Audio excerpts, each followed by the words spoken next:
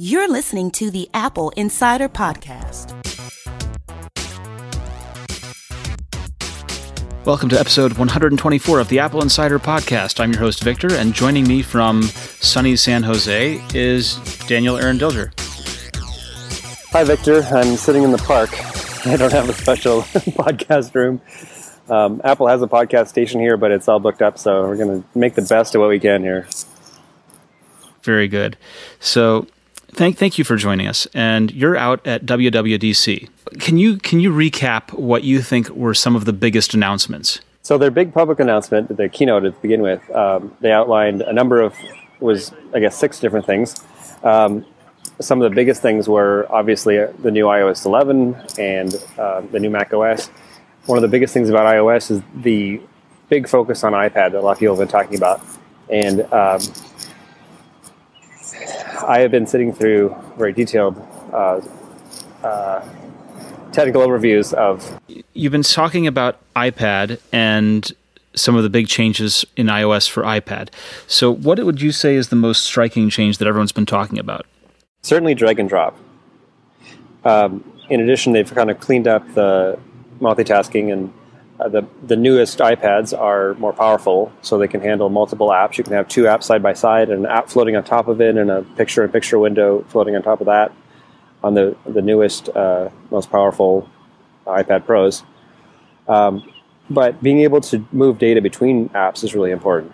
And with drag and drop, it seems like kind of a simple thing to add, but it actually requires a lot of operating system support and also support from developers and their app. The thing with drag and drop is it's not just the ability to grab data, move it around, but it also allows you to use two-handed gestures to, for example, select a file or object, and while you're dragging it with one finger, you can tap other items that are also draggable, and it turns into a collection under your finger, and then you can navigate between apps. You can go down to the new dock and select another application, move to another app. So it's similar to the experience on a Mac when you're using a mouse. But when you're using multi-touch, being able to use two hands is really important to be able to click and drag, which is not something you could do with just one finger, as obviously. Have you had a chance to experience this sort of Finder-like behavior on iOS? Have you gotten a chance to really get a handle on it? Yeah, so they did a hands-on right after the event, and then did a presentation with looking at the new hardware and using some of the features of iOS 11. I haven't yet loaded the beta. I've been in sessions as much as possible and talking to developers and getting their takes on it. And so I'm excited to try out this stuff in more detail. I have loaded the beta, and I have not quite gotten a good grasp on drag and drop. It doesn't feel natural to me yet. Yeah, some of this requires support from third-party apps too. I mean, if you're using different apps, one of the most obvious things is the new, I guess it was called the iCloud Drive app. Yeah. So that is now kind of opened up into, it's not quite the Finder, but it's not really the file system. It's a way to access apps that builds upon what was already there with iCloud Drive, and also opens up other cloud storage services like Google's and Microsoft and Box and whoever else wants to participate in it. Allows you to grab your files locally or in the cloud and use them throughout the system with your apps. Right, but just the physical gestures required is something that's still not quite clear to me. And I'm sort of... You remember when they introduced natural scrolling and gestures to the Mac? They put in system preferences a sort of animated video showing you what the gestures looked like and how to use them. And I'm sort of hoping that we get that kind of tutorial for the Files app for drag and drop, because it seems to me that they've developed this thing, but when it becomes actually ready to go live, we need a little more support for it. It does require some, depending on how you're using it. If you have an iPad sitting on a table and you're trying to move around with two fingers, it's easy, especially if it's a light item, to move the thing around, and it requires some dexterity. Also, a lot of people are using the iPad Pros with keyboards. So if you have it more of a installed in sort of a base like that, that would make it a little bit easier to use. But yeah, getting to familiar with some of the advanced like two-handed gestures requires a similar kind of effort to the new Touch Bar on the MacBook Pros, where you're touching the bar with one hand and you're using the trackpad with the other, and you can do gestures. So it's kind of a similar sort of thing. One of the things that kind of struck me at WWDC this year, Apple's always made a really strong effort to make things more available to people with disabilities, and accessibility is a major product feature. Accessibility is basically making your products work for people who have an inability to do something, an inability to hear, an inability to see, an inability to manually manipulate something with your hand. At the same time, they're doing things like these gestures that go in the other direction, where you're doing more and more complicated things with your hand. And a number of technologies that Apple's using and really doing interesting things with, they're using very sensory things in concert.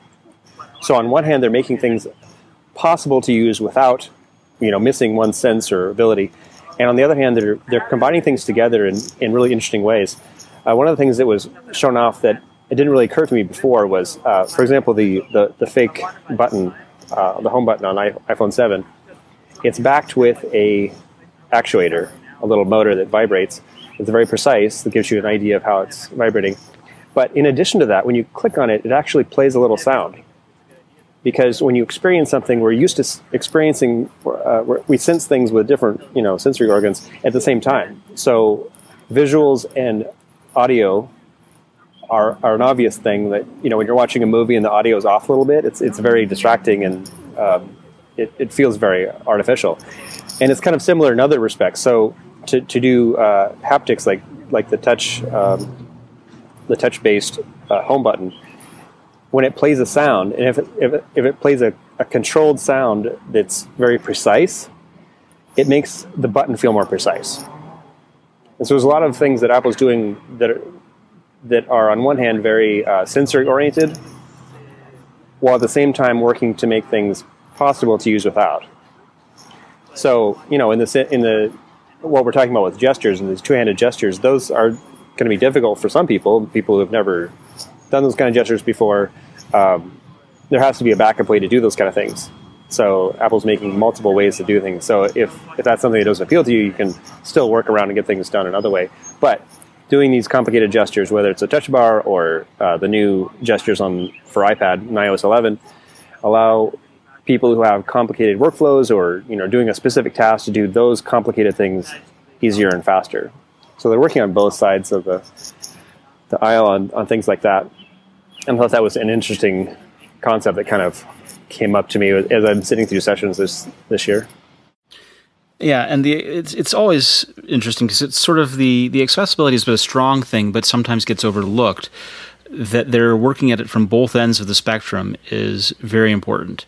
Let me ask you, because this is something that you mentioned briefly. You said people use these devices in keyboards, right? The Bridge keyboard, the clam case, the Logitech. There are all sorts of keyboard things that make them more laptop-like.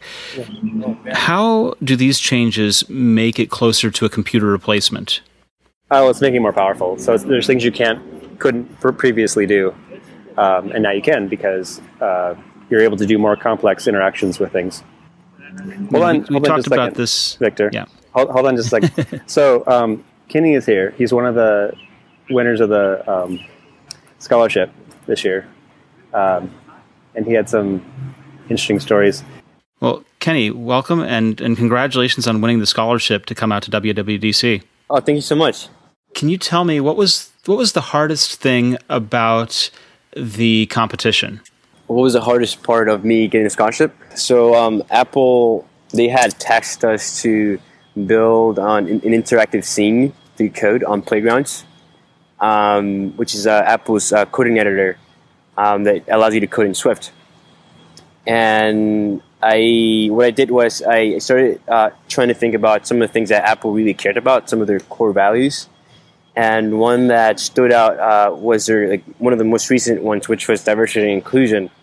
And so I decided to do a playground that entailed that, because I noticed that Apple uses diversity as a way to bring people from all different type of countries, like different backgrounds, to bring new ways of approaching and solving problems inside of their company.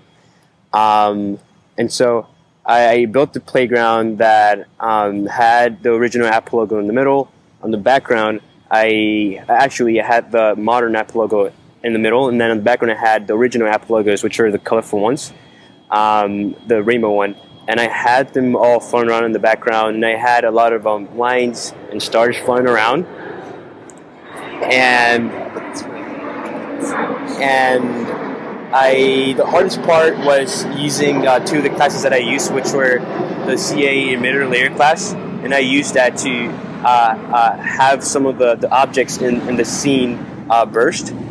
And then the second one was a UI Bezier path, which I used to draw colors on the screen, and that was like the hardest part because Apple they don't have those classes documented very much.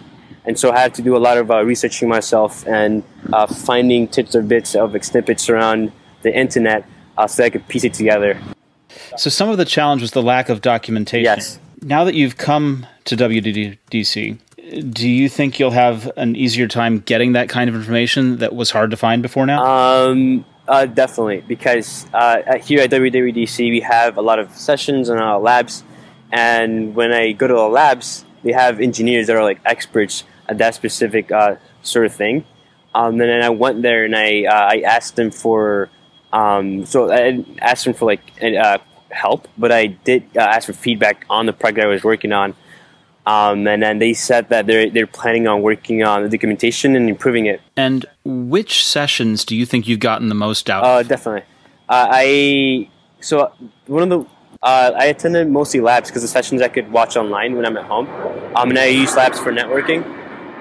So one of the labs that I got a lot of was so I had this app that I have built before, and I was trying to understand because I built the app, and in the last 3 days I received over 7,000 downloads and it made $500, and I didn't know where that was coming from, and I hadn't announced the app anywhere.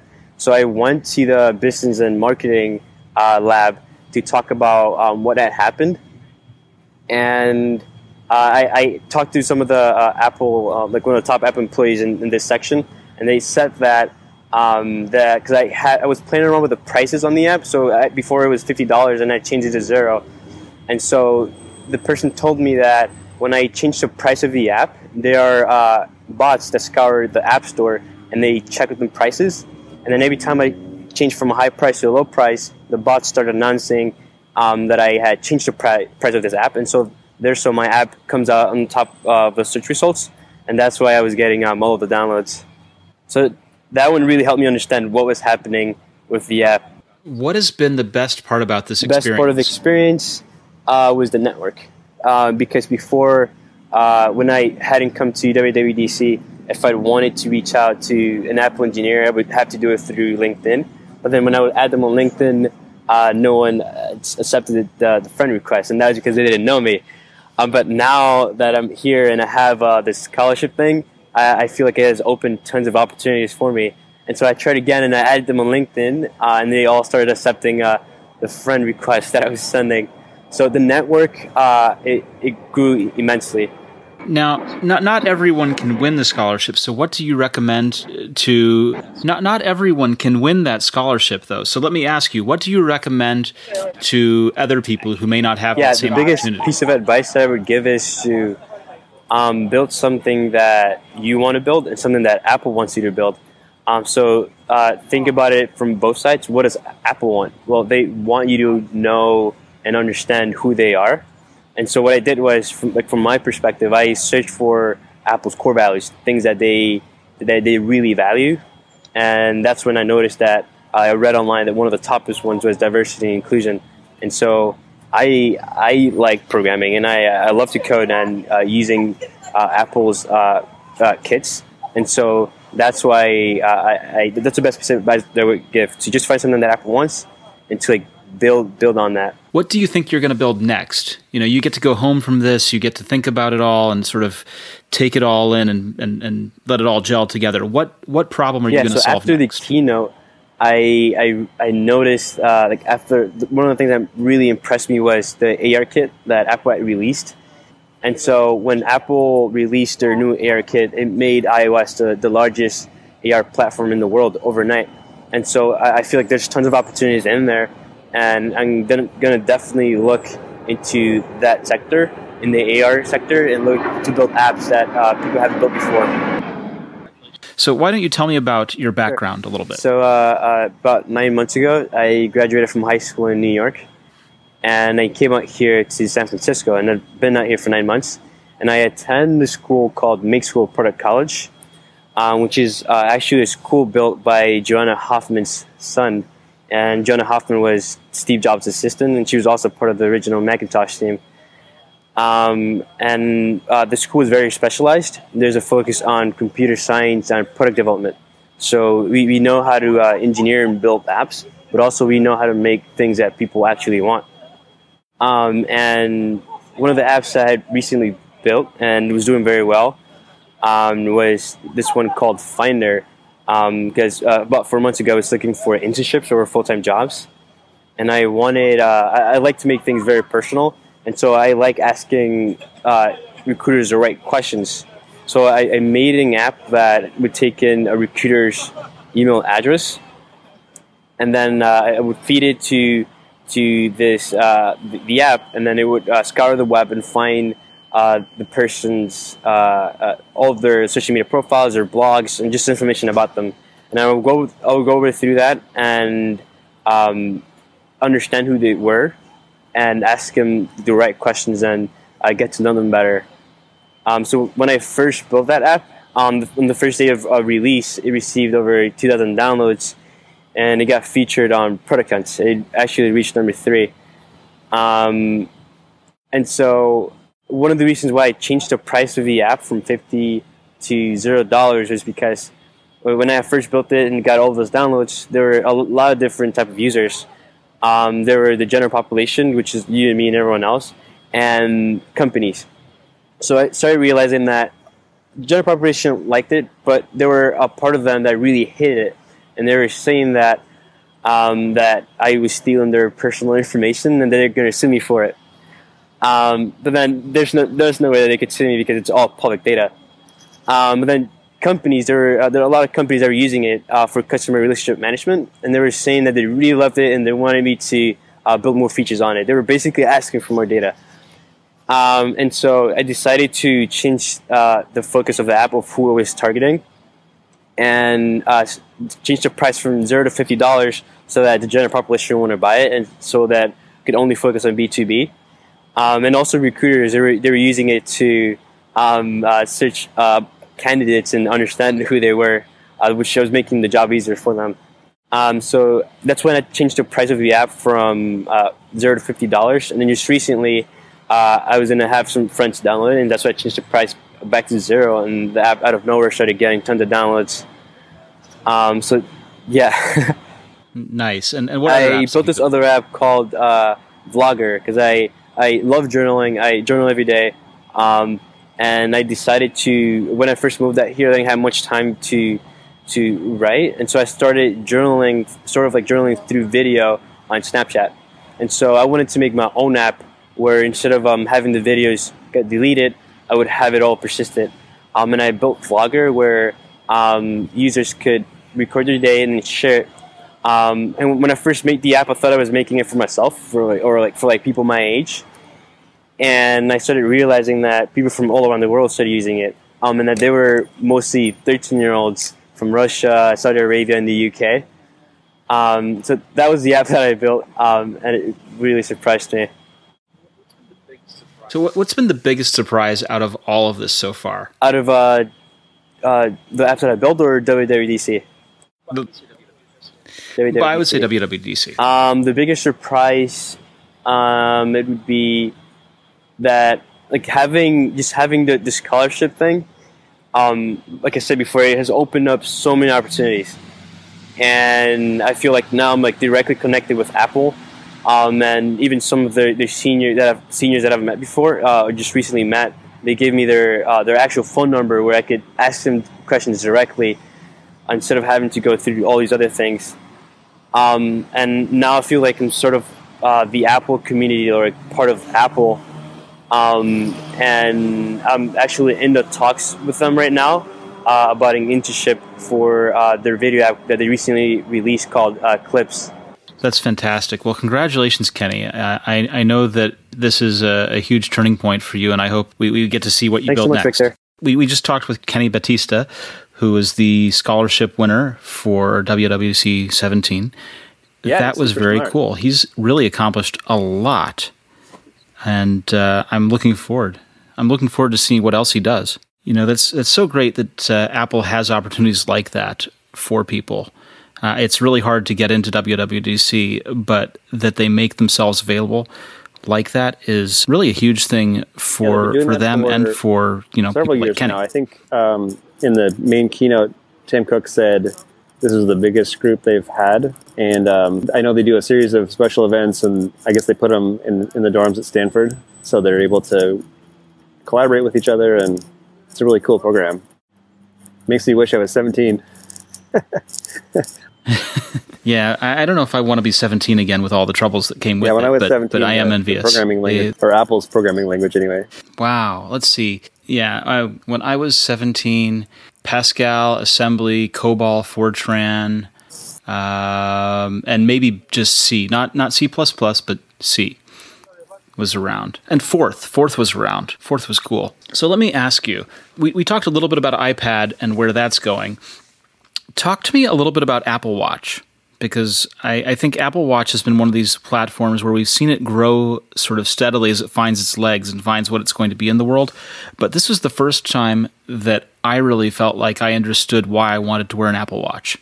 So tell me and tell our listeners what you saw. Is getting a new runtime runtime to make apps work better, and a variety of alternative interfaces, different watch faces that focus on, one of them was focused on Siri, which makes sense. It's kind of the direction, a lot of like this kind of proactive suggesting what's coming up, and showing sort of a timeline. It looks a little bit like Facebook. It's like here's your photos that you took at some point in the past that you're remembering, and here's your upcoming events going on. And also, like, you have an appointment, and that already works. I mean, when you schedule stuff in your appointment, you get drive suggestions and upcoming ideas of what they think is kind of useful. So they're trying to put information in front of you that sort of proactively suggests what you might want before you need it. They're also doing more with personalization. You can push photos to your own personal photos to the watch a little bit easier with sharing options. There are some other things with Apple Watch I haven't looked at yet. I wear my watch every day. I'm really into tracking health, and I love data. I think I've said this before. Just seeing what your activity levels are, kind of seeing how that relates to what you're doing, and kind of being able to look back and look at statistics and see what's happening with your body. I think that's really interesting. So I'm really drawn to that. And also, just kind of in general as a wearables, Apple's wearable strategy is sort of incrementally unfolding. The watch is the most obvious part of it, but also AirPods and being able to, have a Siri speaker pointed at your mouth so you can say things. But also the way that they work together. One of the most obvious things is when you're listening to music. You can be listening to music from your phone, streaming music from Apple Music. And Siri is not the most efficient way to do things like change the volume or skip to the next song. So you can pull out your phone, but if you're wearing the watch, you can use the music complication, and you can pull up your watch, and with one touch you have access to changing your music and dialing it up without saying anything. So if you're riding a train or walking down the street, you don't have to be talking to your equipment to make things happen. I think Siri makes a lot of sense in the car. My car is not new enough to have CarPlay integration, but I've rented cars that have it, and it's kind of sensible to have Siri integration going on in the car. When I'm walking down the street, even when there's nobody obviously around, I feel a little bit self-conscious about trying to talk to my AirPods or something like that. But I think the upcoming HomePods are going to be somewhat of a changer because it's kind of an experience like being in a car. In fact, that's what I felt like when I was in the room listening to the new HomePods. I felt like I was kind of sitting and say things, and it would respond to you. And the kind of sound that it produces is also kind of reminiscent of being in a car where it's just enveloping sound all around you, and it's not just coming out of a specific speaker. And Amazon deserves some credit for kind of putting out that idea of having kind of an always listening speaker. But what Apple's doing is a little bit different. That they're focusing on sound quality, and they mentioned the musicality of Siri, but being able to ask, hey, this song, when did it come out, or play songs from a specific genre or time, or who's playing, who did the lyrics in the song, or whatever. So, kind of creating a new way to interact with Siri to do things that are very useful, because a lot of the demos for speech assistants are asking things that people don't actually ask. And so I think Apple's really focusing on what are the most useful things that people actually do with a voice assistant, and in what environment would they use them. So it's very useful in a car. I think it'd be very useful in your living room or inside your house to be able to say things. And in some cases, it's easier on my Mac. And even when you're on the phone, sometimes, like I said, walking down the street, you feel kind of self-conscious, but you're at home, it's faster to say certain things than it is to type them out in terms of like a question. One of the things is if you're adding like a bunch of numbers, I think I've said this before, but you can rattle off a bunch of numbers, and Siri is very good at that kind of thing. There's other things that Siri is not very good at, or voice assistants in general is not very good at. And in a lot of cases, your ability to convey information by talking is much slower than other things you can do, whether it's pointing and clicking at an interface or rapidly typing. So it's not an all or nothing thing. And I think there's kind of a media narrative that says, that the future is kind of like the deck of Star Trek, where you have people just talking to a computer all the time. There are some things it's very useful for, and there's some things that it's not very useful for. So I don't think it's a binary direction that we're going in. I think there's a lot of things that are going to develop in tandem, and there's going to be tools that are good for some things and not for others. And voice is an example of that. The least, we talk a lot about voice first in a voice first world, but that's really shorthand for saying that the interface with the least amount of friction wins. And so if voice is the least amount of friction for certain tasks, then voice is the appropriate path through that task. If touch is the least friction for doing a task, then touch is the right path. If having a keyboard and a trackpad is the right answer, because that's going to be the least friction for getting something done, then that's the correct path through for an interface. And what people are suggesting is that voice has a lot of frictionless experience for a lot of different types of tasks. Not that it's appropriate for everything. Touch has got a place as well, but that as voice develops, that's where a lot of attention is going to go. A lot of like how easy it is to simply because that friction goes away. Something, and that's one way of thinking of it. Another way is what's the fastest way to get a response that's meaningful and useful in a form that you can use. And so if you ask a sort of a jobs to be done an kind appliance of or a device, something, you get back a response. How do you direct that response in a way that is useful? So you can ask a question, and then now you have somebody saying something. And if you just want to hear an answer, that's great. If you want to play music, that's great. That's one of the best things that voice things are good for, picking a song. But if you have a query that you want to put into some other, you want to take the answer and plug it into an article you're writing or something like that, that's where just being frictionless doesn't matter as much, because the result it's giving you is not in a form that you can use as easily. So that's certainly one aspect of it, yeah. Right, yeah. I would like to say that you give a lot of credit to Alexa. I want to give some credit to Google, because Google's speaker was the first assistant that really gave a stronger focus to musicality in its main unit. The Google's product had multiple speakers in its base and sounded a lot better than the Amazon product did. And The other thing that was useful about it was, of course, Chromecast does multi-room audio already, and you can use the Google Home speaker to direct that audio to output through Chromecasts. So they really were working on this multi-room audio voice assistant kind of thing before Apple got there. I think where Apple's going to be really showing off what they can accomplish is that they're putting so much more into the audio quality. I have to ask, though, do you think, your opinion now, that the HomePod product is going to be a successful product? Is it going to sell a lot of units? It's pretty early. It's been out for, it's been announced for a week. But I've seen a lot of comments, and like people on the website were commenting, and they were talking about how many they want to buy, not I want to see if this is something that will work for me. The last time Apple came out with a speaker like this was 10 years ago with the iPad Hi-Fi. And when you saw it demonstrated, it happened to be the same price. It was $350. Of course, our money has inflated slightly since then, so it's actually a little bit cheaper than that was. But there's a number of things that this does. I mean, a lot of what this does is different. It's not just a speaker. I think people have also been trained to use it by other products.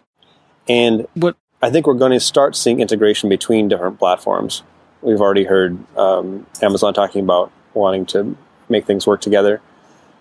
So, we may in the future see a lot of things that work together, and it's not sort of like one winner where everybody else loses. When you look at other things like, iPads, there haven't been any other major winners in tablets. And Apple Watch, every other watch has been kind of faded out of.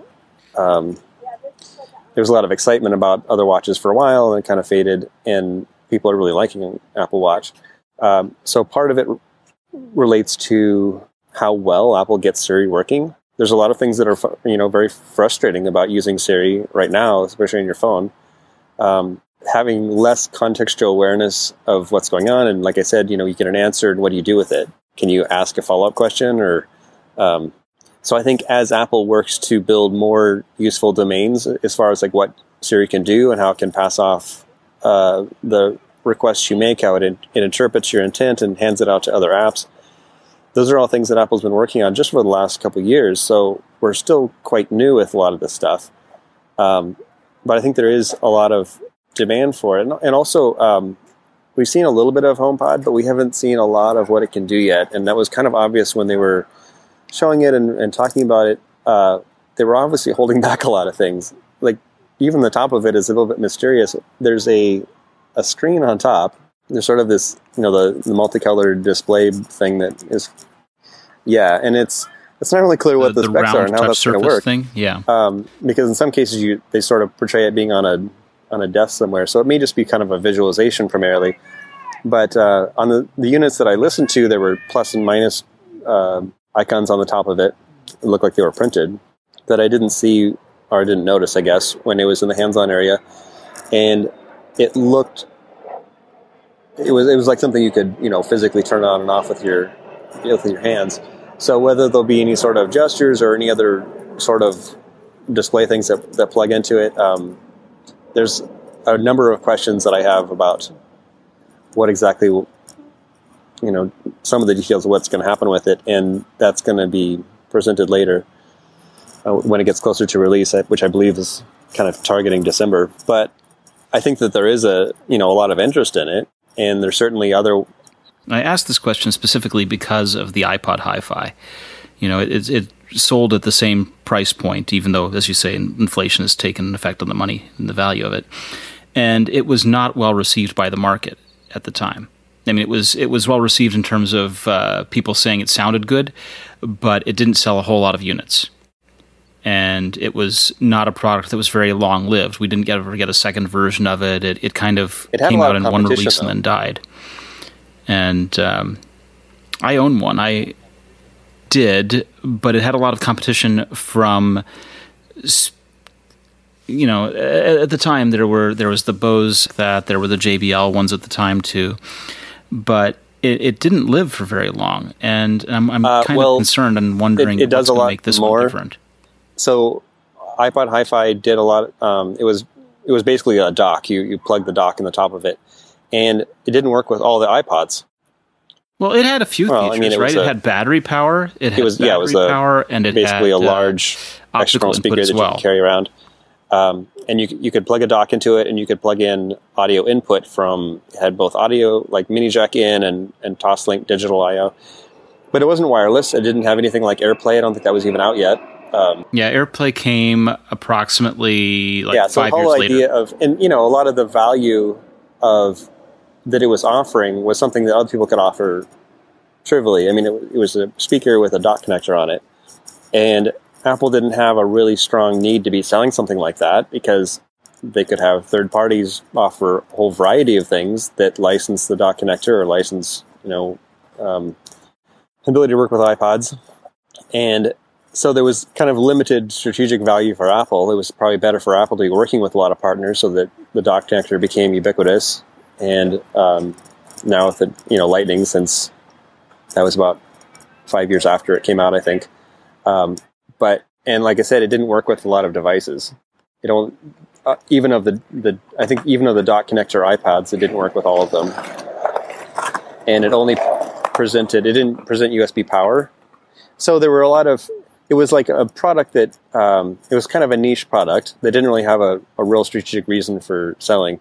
Whereas this is a very different product. It's not even portable. Apple does sell portable speakers under the Beats brand, the pills, and those are quite popular, apparently, and they cost kind of the same ballpark. I mean, they're a couple $100 at least.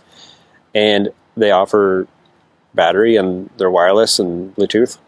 And I think Beats is going to be presenting a wide range of things. One of the interesting things that I noticed last year when I started talking about the potential for a speaker like this and doing something similar to what Amazon was doing,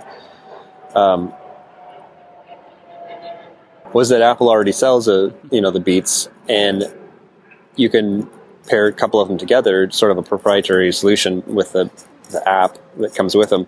But you can have two of them set up and play stereo between them. And so there was kind of this obvious potential for Apple to be doing these kind of valuable things that third parties can't just trivially throw out a box with a speaker on it that works with the ecosystem in all these various ways. So this is a much more strategic product. It's, plugs into Siri, obviously, and also is integrated with Apple Music. It doesn't require Apple Music subscription, but if you have that, it's going to be able to provide a lot of other stuff, and, you can have access to all your music. So in a lot of ways, there's a lot of strategy there that wasn't there with earlier products. And also, people are very comfortable having Apple stuff in their house because they have CarPlay in their car, and they have, they're walking around with AirPods on and familiar with using Siri on their phone. So this makes much more sense as sort of a strategy that Apple's going to pursue in working in the home. So I think there's quite a big difference between that and the iPod Hi-Fi that Steve Jobs showed off 11 years ago it was. Of the labs and sessions that you've attended while you're out there, what has been the most interesting to you that we should know? Okay, so one of the interesting things that I saw over the last couple of days was something that I knew a little bit about, but I didn't fully, which there's a number of things I could say that about. Depth on the camera. So iPhone 7 Plus, when they first came out with it, they kind of sold it as, there's two lenses. One of them takes zoom and the other takes regular photos. And then in the future, we're going to offer this portrait mode that when you take a picture, it kind of knocks out the background with this bokeh and it looks like this professional picture. And everyone I've showed that to is very impressed with it. More impressed than I am. I mean, I look at it and say, yeah, that looks cool. And then I see other people and they're like, wow, that's like a professional camera. And it's a striking feature, but that's all that they did in iOS 10 when the iPhone 7 came out. That was like the feature was this portrait mode. And what they're doing now is they're opening that technology up to third parties. So basically how it works is it puts both the cameras in the same focal length. So they're both at kind of 2x zoom. And then using two parallel cameras, they're taking two pictures and creating a differential between them. And what that gives you is a photograph, and you can calculate a depth map. So you can kind of visualize it. They visualize it on stage as being sort of a black and white picture where things that are close to you are lighter colored, and then in the background they go dark. And what Apple's used that for with the portrait mode was to do a very specific effect where the user in the foreground was in sharp focus, and the background is sort of has this nice kind of blur to it. But there's other things you can do. You can use that map to knock color out of the background, so you desaturate the background, or you can put different filters on different basically planes of the photo, and you can do some really cool effects. And you can also start doing some interesting things with 3D, where you can kind of tilt the photo and you see a kind of a recreation of the depth that it was taken in. And so all those things are now open to third-party developers. And in addition, they're kind of beyond hinting about it's quite obvious that iPhone 8 is going to have a new sensor, which we knew it has this depth sensor. So in addition to doing what's called differential depth, where you're taking two cameras and comparing the output of them to kind of figure out the relative depth of different objects in the camera, you have an actual sensor that bounces off. It's I don't know exactly how it works, but it's I'm imagining it's somewhat like a Polaroid kind of camera where you're bouncing off to do focus, but you're creating a much more accurate depth map. And so they're I believe they're laying the foundation for doing some really cool stuff for very accurate depth in the future. That's not just for still photography, that it's going to be video. So you can do some really cool effects, and they're opening up to developers, so it's not just going to be like the cool one-off feature that Apple shows off as a feature of their hardware, but you're going to be able to do a lot of interesting things. And what we've seen with developers is, when you have access to the camera and you have access to different kinds of data, you can do really interesting things. And that's really what Apple has kind of been about, especially since the App Store opened a decade ago, is opening things up to developers to do really novel things that even Apple didn't think about. And then kind of following that string. So you open something up and people start doing something that's really cool, and then Apple's like, yeah, we need to flesh that out. And we're seeing a whole series of other things related to, of course, with AR, that also figures into that, because you're doing, if you can sense for depth, then you can do interesting things in terms of getting even more accurate and more involved in what you're doing, with being able to place sort of augmented reality objects in the apparent view. But the whole idea of virtual cameras and using two cameras in tandem, there's just a whole lot of interesting things that are going to be happening in that sort of field. So that's one that's right on the top of my brain. I kind of feel like an old Apple II that has like two 64K banks, and I have to do some bank switching because my brain is only 8 bits at a time. I got to pull this in and out slowly. But that's something that jumped out at me really strongly today. There's also other stuff they're working with, sort of incrementally advancing health initiatives with ResearchKit and CareKit, making it easier for doctors and academics who maybe aren't developers to be able to build product that, kind of prototype what they're doing so they can get funding behind doing a particular study and making it available to people on phones to record what they're doing and to follow up on procedures, things like that. One of the other interesting things was related to Swift playgrounds, like Kenny was talking about. That was one of it's kind of like the assignment for kids getting a scholarship, was do something interesting in Swift playgrounds. And if you haven't used Swift playgrounds, it's free on the iPad. You can go in and sort of get introduced to programming, understanding concepts. And the cool thing about Swift playgrounds is developers or anybody can build lessons that pull people through some specialty in programming. And even before WWDC, just before it, they introduced new support for Bluetooth devices, things like the Lego Mindstorms and drones and other robotic products, so that you're not just programming on a box, but you're seeing something in the real world that's interacting with what you're doing. So that's really cool for kids to see, kind of applied programming, and you can write this code that actually does something real in the real world. So that's really cool to see where that takes off and where it goes, what kinds of things people are working with. Some of the other really interesting things are machine language. They've made it much easier to incorporate existing models into their applications. And of course, they totally redid Xcode 9. It added a bunch of stuff, changed how it works, made it a lot easier. Some of the shortcuts that I guess is called the tokenization of code.